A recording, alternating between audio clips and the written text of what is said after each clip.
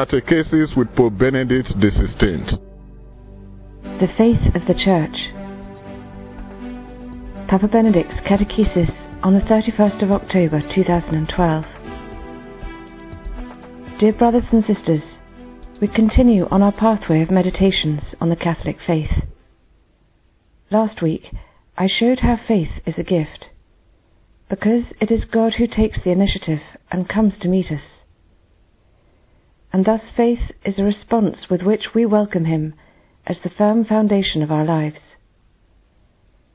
It is a gift that transforms existence, because it makes us enter into the very vision of Jesus, who works in us and opens us to love for God and for others.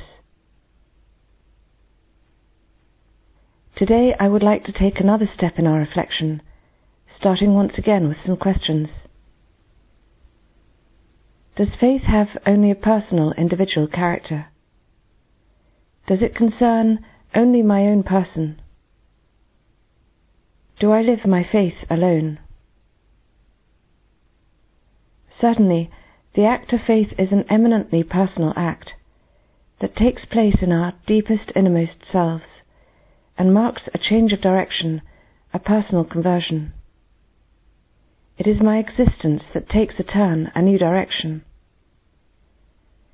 In the liturgy of baptism, at the moment of the promises, the celebrant asks for a manifestation of Catholic faith and formulates three questions.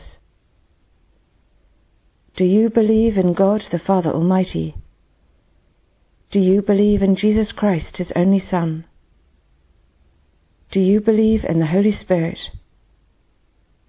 In ancient times, these questions were addressed personally to the one who was to receive baptism, before he was immersed 3 times in the water. And today, too, the answer is in the singular: I believe. But this faith of mine is not the result of my solitary reflection. It is not the product of my own thought, but it is the fruit of a relationship, of a dialogue, in which there is a listening, a receiving, and a responding. It is the communicating with Jesus which makes me come out of my I, enclosed in on myself, so as to open me to the love of God the Father. It is like a rebirth in which I find myself united not only to Jesus, but also to all those who have walked and are walking on the same road. And this new birth, which begins with baptism, continues throughout the course of life. I cannot build my personal faith in a private dialogue with Jesus, because faith is given to me by God through a community of believers, which is the Church. And I am thus part of the multitude of believers in a communion which is not only sociological, but is rooted in the eternal love of God, who in Himself is communion of the Father, the Son, and the Holy Spirit, who is Trinitarian love. Our faith is truly personal only if it is also communal. It can be my faith only if it lives and moves in the we of the Church, only if it is our faith, the common faith of the one Church.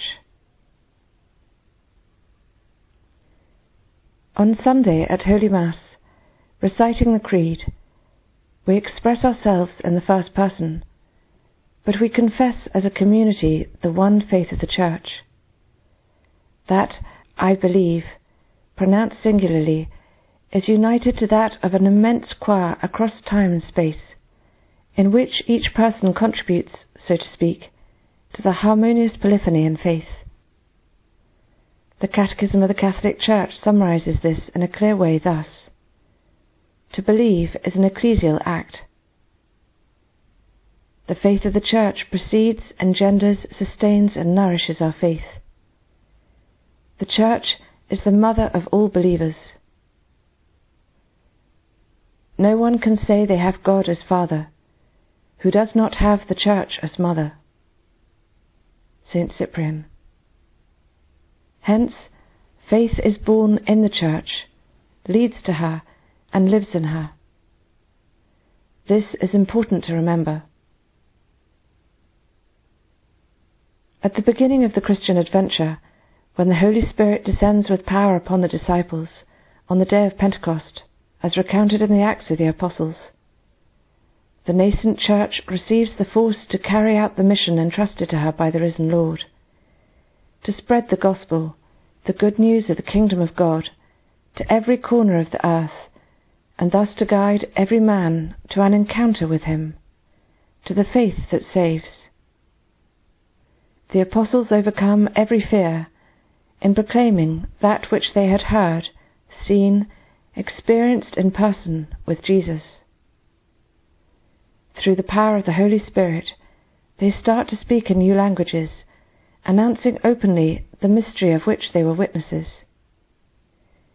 In the Acts of the Apostles, we are told then of the great discourse which Peter pronounces on the day of Pentecost itself.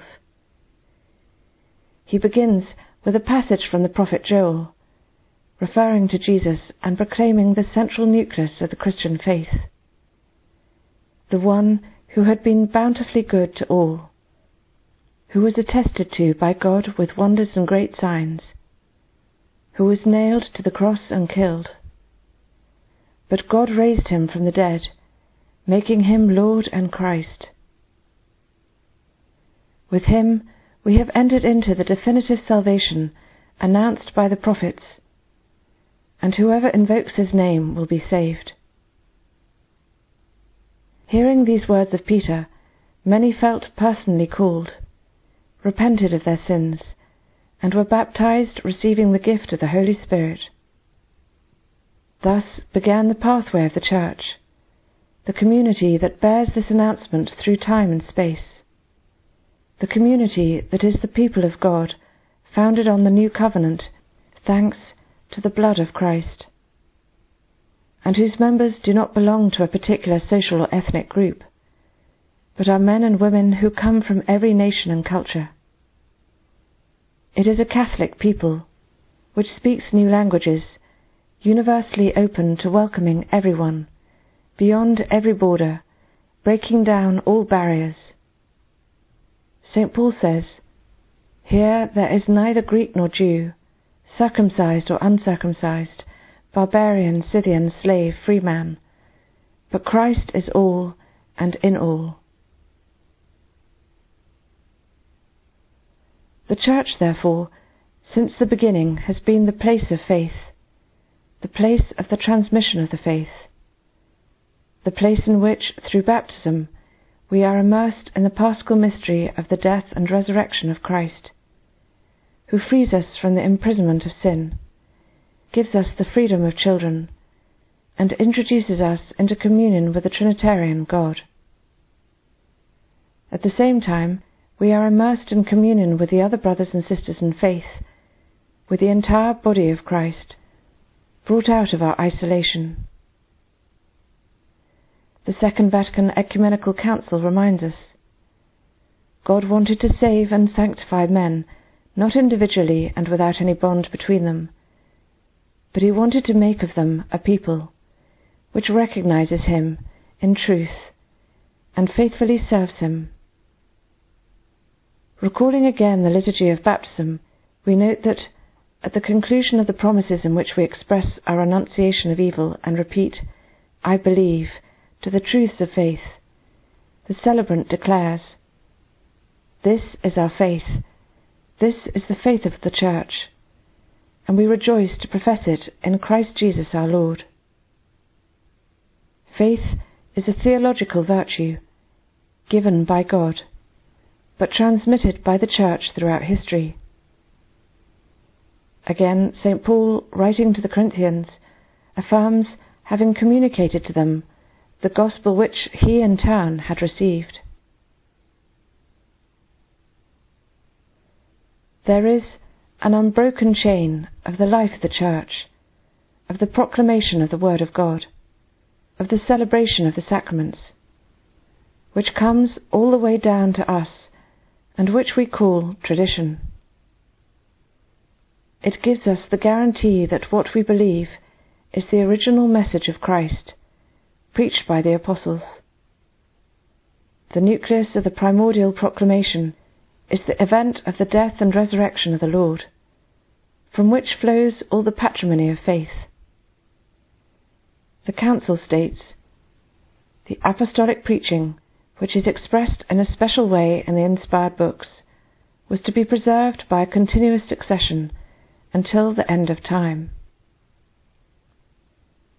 Thus, if sacred scripture contains the Word of God, the tradition of the Church preserves it and transmits it faithfully, so that the men of every epoch might have access to its immense resources and be enriched by its treasures of grace.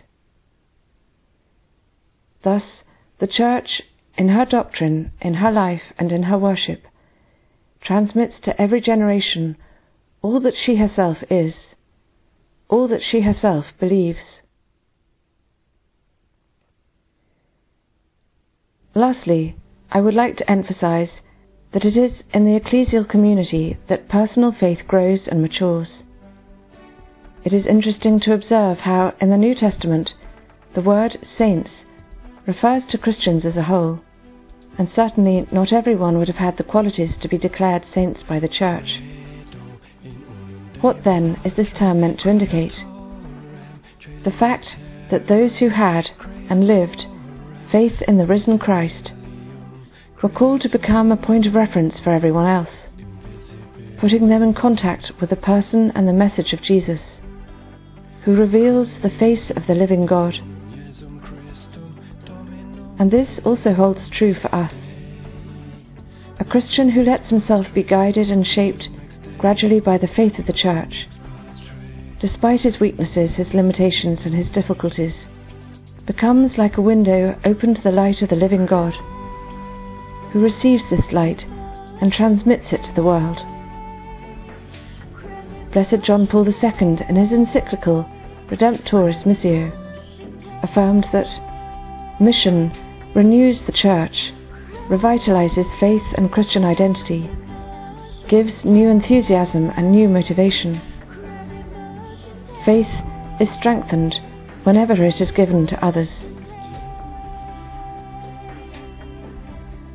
The widespread tendency today to relegate faith to the private sphere therefore contradicts its very nature. We need the Church so as to have our faith confirmed, and so as to experience the gifts of God, His Word, the sacraments, the support of grace, and the witness of love. Thus our I in the we of the Church is able to perceive itself at the same time as the recipient and protagonist of an event that surpasses it, the experience of communion with God, which founds the communion among men. In a world in which individualism seems to regulate relationships between people, rendering them ever more fragile, faith calls us to be people of God, to be Church, bearers of the love and communion of God for all mankind.